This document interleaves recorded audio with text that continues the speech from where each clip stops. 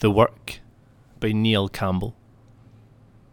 If I have to, let me be the whaler poet, launcher of the knife, portioning off the pink cut, salt, trim and fat, tipping the larger waste off the side of the boat, and then to have the poem in the drawer.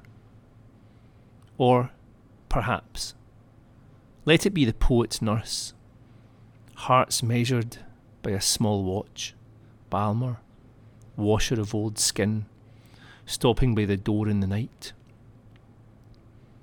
Or the oil driller poet, primed for the buried flame and heat, lips to the black, aware how the oil fields in the evening are lit like our own staggered desks.